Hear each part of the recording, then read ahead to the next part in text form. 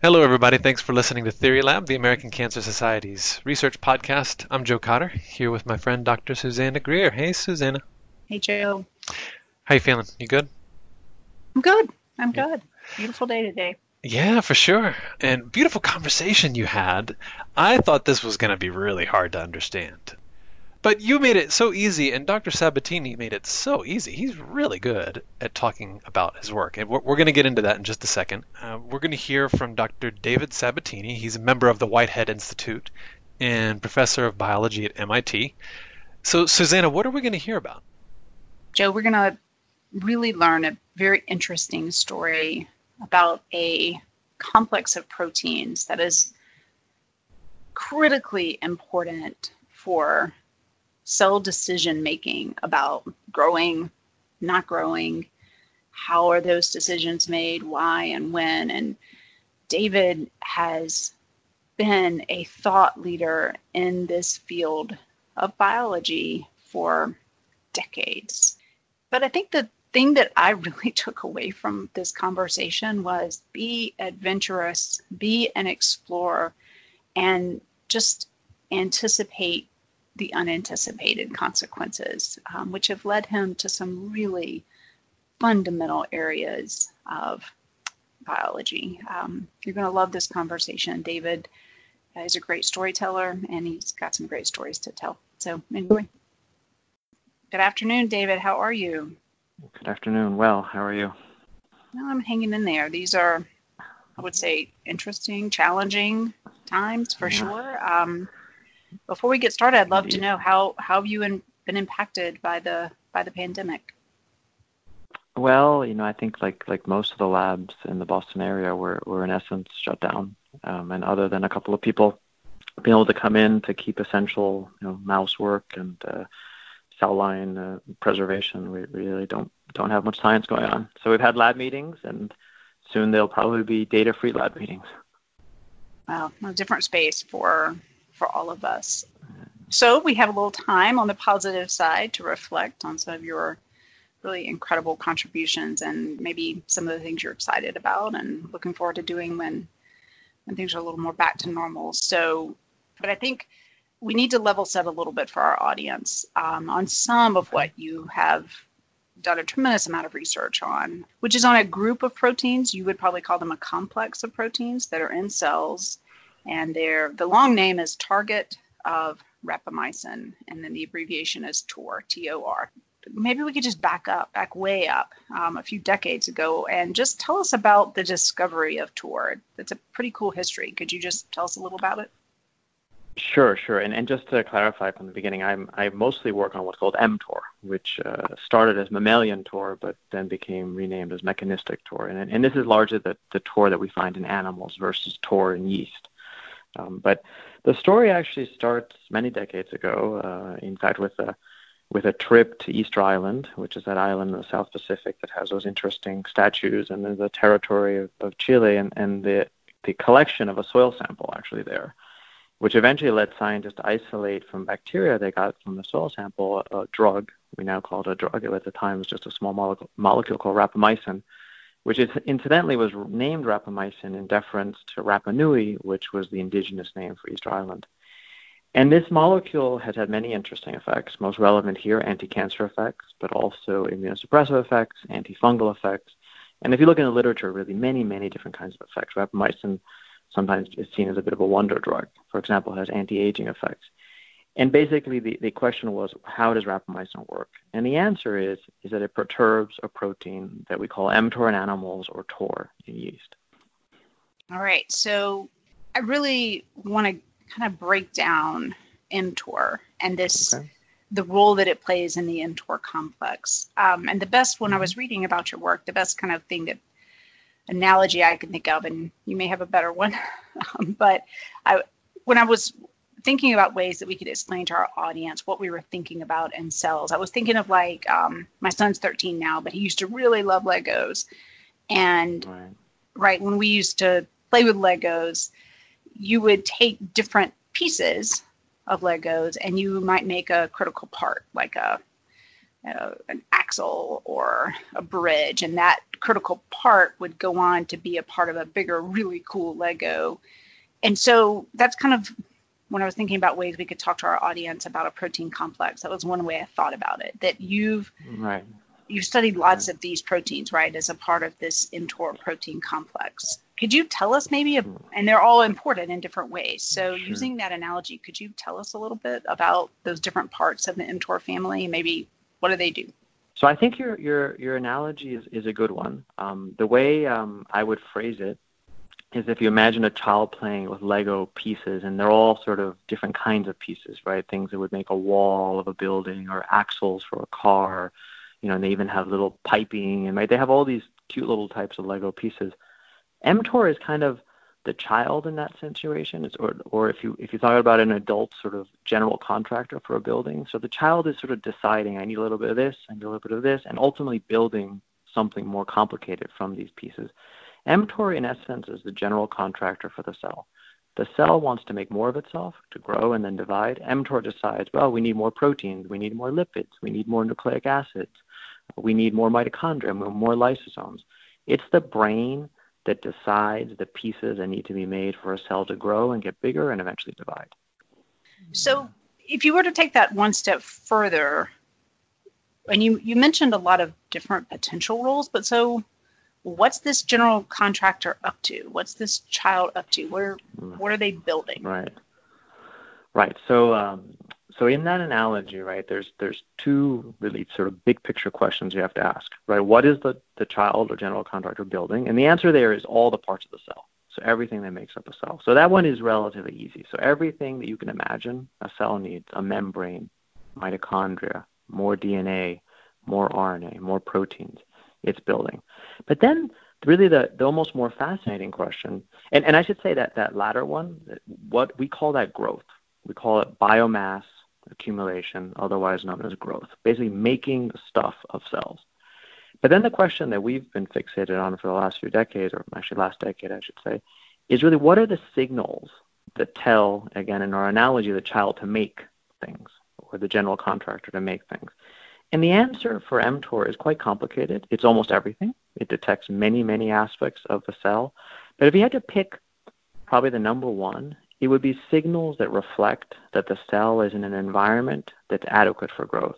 And by adequate for growth, I mean it has the nutrients and the energy sources to grow, right? So if you were making a house, you need the components to make bricks, right? You need the electricity to drive the power tool. So mTOR can sense whether you've got the building blocks to make cellular components and then turn on the building or not turn on the building cells. If that's true, then it seems like there could be an opportunity for this contractor, for mTOR, to make maybe not great decisions. So how then are bad decisions made that involve mTOR when we think about unregulated cell growth, right, where you have a change in production or maybe function? Tell us a little bit more about that. Right. So that's an interesting question. And so who do you blame in this problem? I'm not sure I necessarily blame mTOR in it. mTOR itself is going to have masters above it. For example, oncogenes might drive mTOR activity even when mTOR shouldn't be active, right? So mTOR might be detecting, there's no nutrients here, I shouldn't be active, but then there's all these signals coming from above that are still driving its activation. And so I think the simple answer is that many of the classic pathways that we have identified through cancer genetics and other approaches that are behind cancer, right, the initiating events, are also turning on mTOR. And that makes sense. We estimate that 80% of cancers have to find a way to turn on mTOR because the cancer almost by definition is deregulated growth, the making of more cells when you shouldn't be. And to make more cells, you need to make more of the biomass that's inside of cells. And then by definition, you have to turn on mTOR. So mTOR is then hostage to these deregulated pathways upstream. Probably the number one pathway that deregulates mTOR vis-a-vis cancer is the PI3 kinase pathway. So mutations in PI3 kinase and AKT, the RAS pathway as well. Those all, through quite direct means, can turn on mTOR signaling. Maybe you could give us an example of that. I mean, first of all, that's that's overwhelming. I mean, I've read that statistic before that 80% of cancers have to, or at some point during that oncogenic pathway, turn on mTOR because they need more. They need more biomass. So that statistic itself is startling. And then you kind of drove down into helping us understand which pathways, which cellular signaling might be behind that. And you mentioned the PI3 kinase pathway, which I think our listeners are not going to be familiar with that. So maybe you could help us to understand, like, give us a specific example in one of these malfunctions that mTOR is playing some role in that leads to cancer.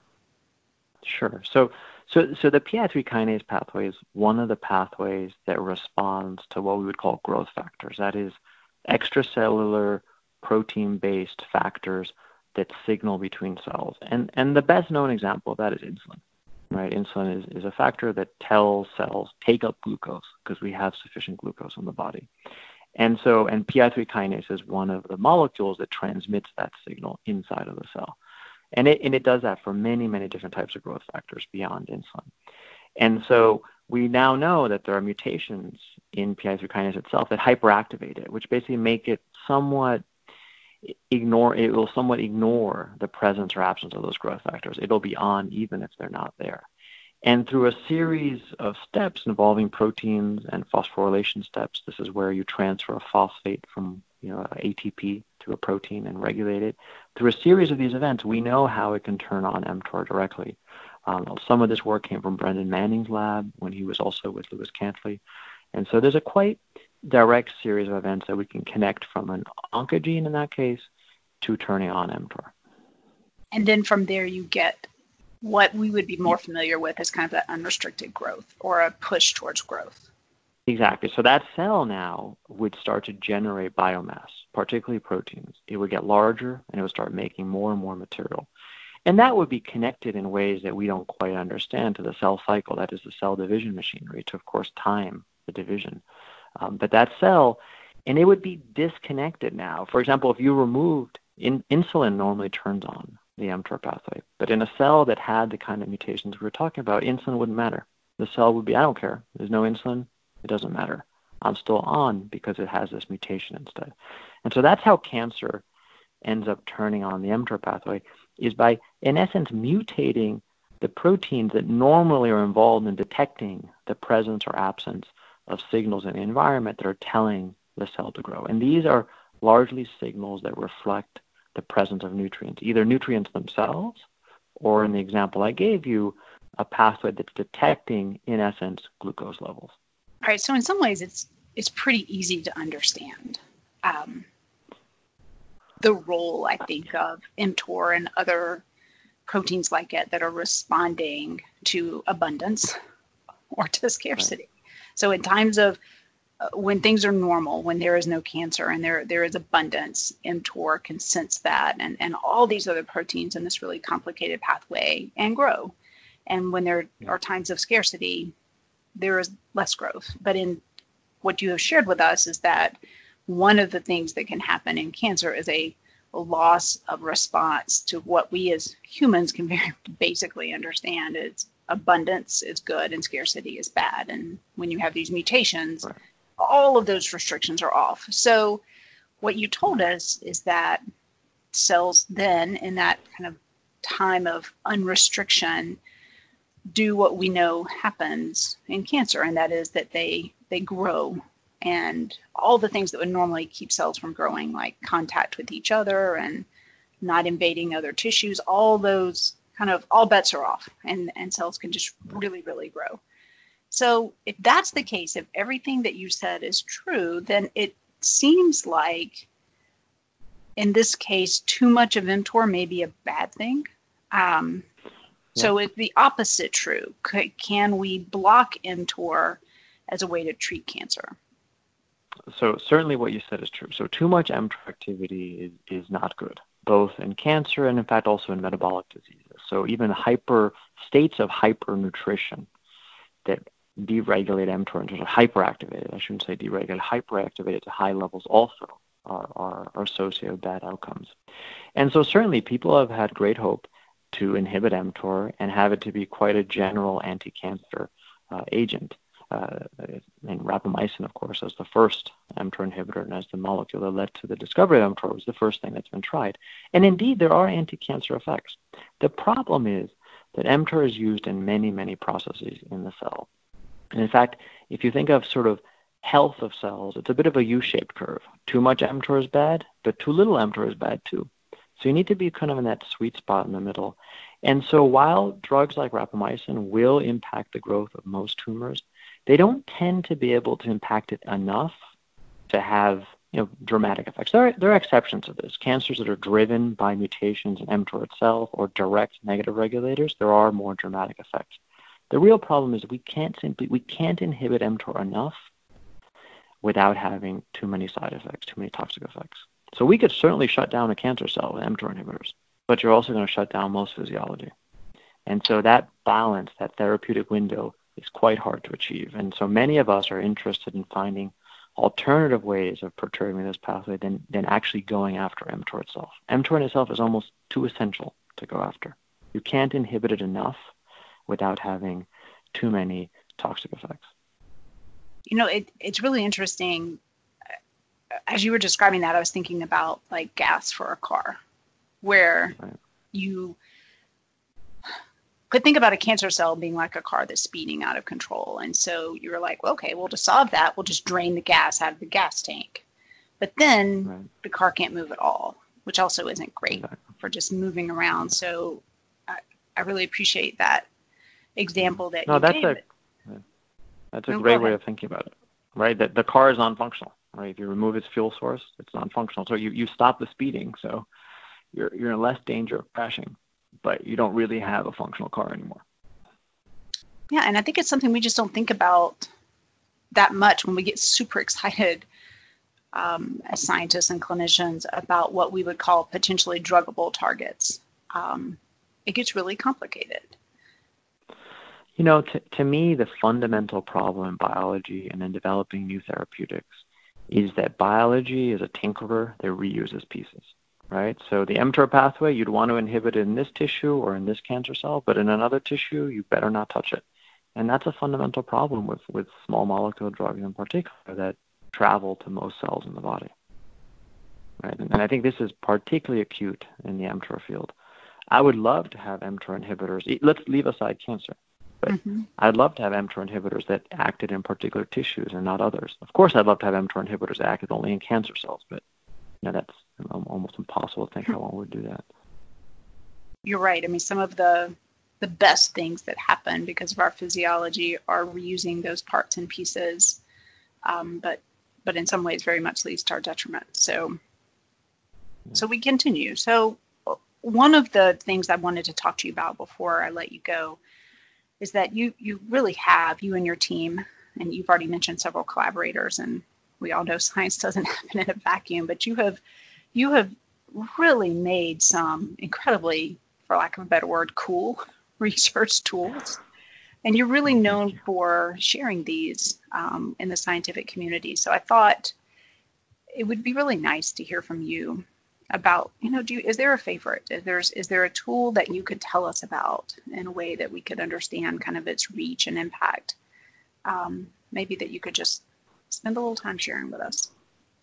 Sure. No, so I've always been interested in developing tools, and it was very kind of you to bring up that we've done a little bit of work in this space. And a lot of it has been driven by frustrations with working in the mTOR pathway, where I wished we could do certain things and we couldn't.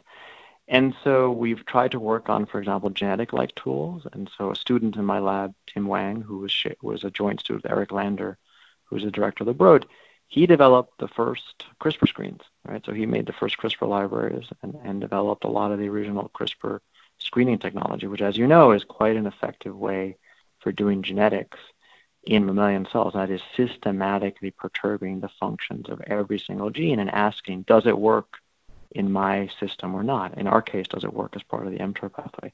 So I'm proud of the work that we did early on in doing that, and CRISPR screening now is an incredibly widespread used tool. So David, I'm sorry, before you go on, I want to help our audience understand. Well, now CRISPR is something we all read about in Newsweek and Time Magazine, but that was not the case. What does it feel like, or what? Yeah, no, sure. So yeah, I want to make sure that I'm clear with what I'm saying. So, the idea that one could use, nucleases such as Cas9 to cut in specific places in the genome, clearly that work was developed by others. And because we always wanted to do genetics at large scale, and we had done, for example, some of the earliest RNAi types of screens as well. That's a different way of doing a genetic-like system. As soon as we saw those tools start to be developed, we took it to the next level and basically made genome-wide libraries where we could target every human gene or every mouse gene and study them en masse. And so that was very satisfying at the time, because I remember we weren't even sure that some of these things would work in human cells. We weren't sure that we could actually get sort of the deep sequencing approaches that one needs to be able to you're handling, in this case, sort of hundreds of millions of sort of individual cells that you need to monitor and ask what's happening to them. So we weren't sure they were able to do that. And a lot of the credit really goes to Tim Wang when he was in the lab. He was really quite a genius in not only the experimental part, the wet biology part, but also the computational part of doing this. And really, since then, many labs have done these things and have even made better libraries than we originally made. But that the original work that he did and some of the screens we did to discover new biological insights, I think really did help drive the field in saying, hey, this is a useful thing to do. More recently, we've been working actually with methods to isolate subcellular compartments very quickly, particularly organelles. These are membrane-bound compartments, and to look what's inside them. It's sort of the idea is that if you can isolate something very quickly, you can look at the small molecules in them before they leak out. And so I'm also quite proud of these methods that we've been developing over the last few years, because they've also had impacts in, for example, mitochondrial biology or lysosome biology. These are two types of organelles in human cells. Well, and maybe help us understand, why should we care about that? Who cares about what's isolated in a specific kind of part of the cell and where it is and what's happening? Why were you so curious about that? Why did you need to know that information? Yeah, well, if you think about one of the major differences between a prokaryotic cell, bacteria, versus a eukaryotic cell, such as us or as yeast, is that we have this whole internal membrane system in our cells, right? Both bacteria and us have a plasma membrane, but we have mitochondria inside, lysosomes, the endoplasmic reticulum. These are all membrane-bounded organelles. And so you could say, well, why do we have this, right? Well, why do we even need this? Well, it allows you to do reactions in a compartment that then are protected from other things that are going on in the cell. So, for example, the lysosome is well known for destroying proteins and lipids and nucleic acids. Well, how do you do that and not damage the rest of the cell? Well, the way you do it is you put a membrane around it, and you have those reactions just happen there. And so that then leads to the question is, well, what really are the exact components inside of those compartments? And it turns out that those underlie fundamental biology, right? The mitochondria is our main way of making ATP. So it'd be nice to know what's inside a mitochondria, but it's only about 10% of the volume of a cell. And so the small molecules, the metabolites, of which, right, there's hundreds to thousands of different kinds of metabolites in human cells. To know what they are in the mitochondria in the context of the rest of the cell, well, the rest of the cell swamps out that signal because it's so much bigger than the mitochondria. This is even more true in the lysosome, which is about 2% of the cell volume. And so to be able to look at what's in them, you really need to isolate them very quickly within minutes so that things don't leak out, and then profile them, usually by using a mass spectrometer. And so using this approach, we've discovered the functions, for example, of a couple of disease-related genes that act in those compartments, but we didn't know what they did because the signal was swamped out by the rest of what's happening in the cell. I think you could take that back to our analogy that we used at the very beginning, which is that if you're a child and you're sitting there and you're surrounded by thousands and thousands of Legos, some really important ones can get lost in that. So I love that, you've generated these really wonderful tools to pull out that. Being small does not mean you're not important, right? Absolutely not. So yeah, I mean, these tools that you've generated have allowed us to understand what are the essential roles that even that tiniest little Lego plays, and then if it's missing, what will happen? What will be the impact of not having it or having too much of it, or et cetera? So I really want to ask you just a couple more questions. And one is that one part of your story that I love is that the span of your career has been so interesting. It spans so many areas, and we really only talked about one today. We really only talked about the mTOR pathway because of its relationship to cancer. But you also have done a lot of work around the impact of diet on physiology. I don't know if that's what you're most excited about right now, but I would love just before I let you go, would you share with us what are you looking forward to once you're able to be back in the lab? What are you reading about and thinking about, and what are you excited about right now? That's a good question. What am I reading about? The true answer to that is not much. I have not found this to be a very productive period, and so there's too much stress going on and too many people to worry about. But what am I interested in? Hopefully, when we go back to normal, I think, as you said, diet is a very interesting modulator of almost all physiology and disease. But of course, diet is such a complicated thing, right? Like when food stuff has so many different molecules in it, they can all have so many different impacts on different tissues in our body. So I think we're going to enter a new era of what I would sort of call almost molecular nutrition, where we can really try to understand all those little parts of our diet, how they impact our physiology, and how their effects at the molecular level. It's an enormous problem. I've often thought, hey, one should start maybe an institute that's just around that. It's such a huge, huge problem. But what we have focused on is how we sense certain kinds of nutrients. And in particular, we've been interested in how we sense amino acids, right? So amino acids are the building blocks of proteins. Proteins do almost all the work inside the cell. The cell needs to know it has amino acids so it can make protein. And the mTOR pathway, based on what I told you before, clearly would want to know whether we have amino acids. And so we have spent about 10 years looking for the sensors. These are the proteins that actually detect the amino acids. And I really like this kind of protein because this is, if you think about it, the kind of protein that touches the environment, right? That's the interface between us and the outside world. Because this is a protein that binds an amino acid that you ate, right? So that's that connection. And we've found some of these sensors now. And so what we need to do now that we've studied them biochemically and even structurally is understand how they work inside the body, right? They act in different cells in different ways. Some of them matter more in a brain cell, some matter more in a cancer cell, some in a liver cell. We need to understand that and start to put together a big picture of how physiology is controlled. And that would just be a tiny, tiny part of understanding how nutrients regulate physiology, but I think it's the beginning. And of course, there's been work by many people in different kinds of nutrients. For example, lipid signaling has been studied for some time. But I think eventually we'll have a much bigger picture of understanding how our diet impacts physiology and disease. I really do love that you attack these big problems. And I'll just close out with two final questions. One is that the ACS has been a big fan of yours for a long time, and are thrilled that you are a part of what we do. Is there a way that ACS funding has impacted your research? Oh, yeah, tremendously. So I'll tell you two ways. So one is that having funding, for example, from the ACS that has less of a very sort of strict metrics on it, right? It's sort of less, you're going to do exactly this, and gives us a little bit of flexibility, has let us be adventurous in our work. And so, for example, the ACS funding has allowed us to directly get into an aspect of biology that we didn't talk too much about it, but is quite connected to everything we talked about. And this is the proteins that we could call transporters that allow a nutrient to go from one place to another. For example, from the outside world to the inside of the cell, or from the cytosol of the cell, that is the non-membranous part of the cell, inside of a lysosome or inside of a mitochondria. So we have a big research effort on those transporters, and that is largely funded by ACS funds. The other aspect is a little bit of a different one, is that it's allowed us actually to have our lab retreats where we invite alumni and current lab members, and we usually go to one location and have, last time we had 38 talks of science talks.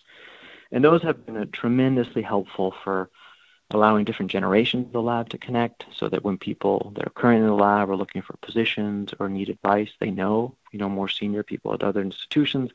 Probably the best thing I've done from a social community building aspect of the lab. So ACS funding has been absolutely critical on both of these quite diverse fronts. All right, David, one last question. And this one is for our listeners. So many of our listeners are cancer patients or folks who love them and take care of them. You've been impactful in this space for a long time. Is there a particular message you'd like to share with these members of our audience?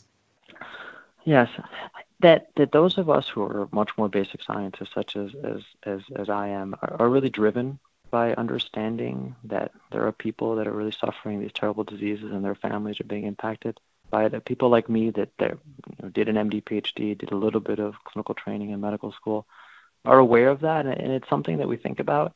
It's not abstract. It's not that the work we do, we only do it. Of course, there's the love of discovery, but there's also the understanding that we hope that at some point this will have some impact. And, in many cases, it's many years away, but it's not something that we don't think about. And so we do think about that. David, I think one of the things I'll take away from our conversation is that you seem in many ways to me like a great tinkerer, right? You're in so many different areas and you've made so many contributions that in a way you're very similar to cells themselves, which are reusing different parts and pieces and making much bigger and better things from them. So thank you for all you do. We're really grateful and wish you the best. We know these are challenging times. Well, thank you. No, I one of my big mottos is that we should try things, and ACS funding and funding like it is really enables that. We know so little about biology and science in general that sometimes you just have to try something, and most of the times you're wrong, but sometimes you're not.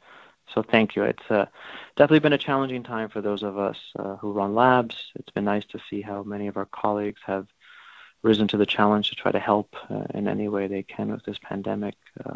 But we look forward to being able to do science again, and hopefully all come out of this stronger and better, and more of a community also. I hope so. All right. Take care, David. Thanks. Bye-bye. Thank you very much. Have a good day.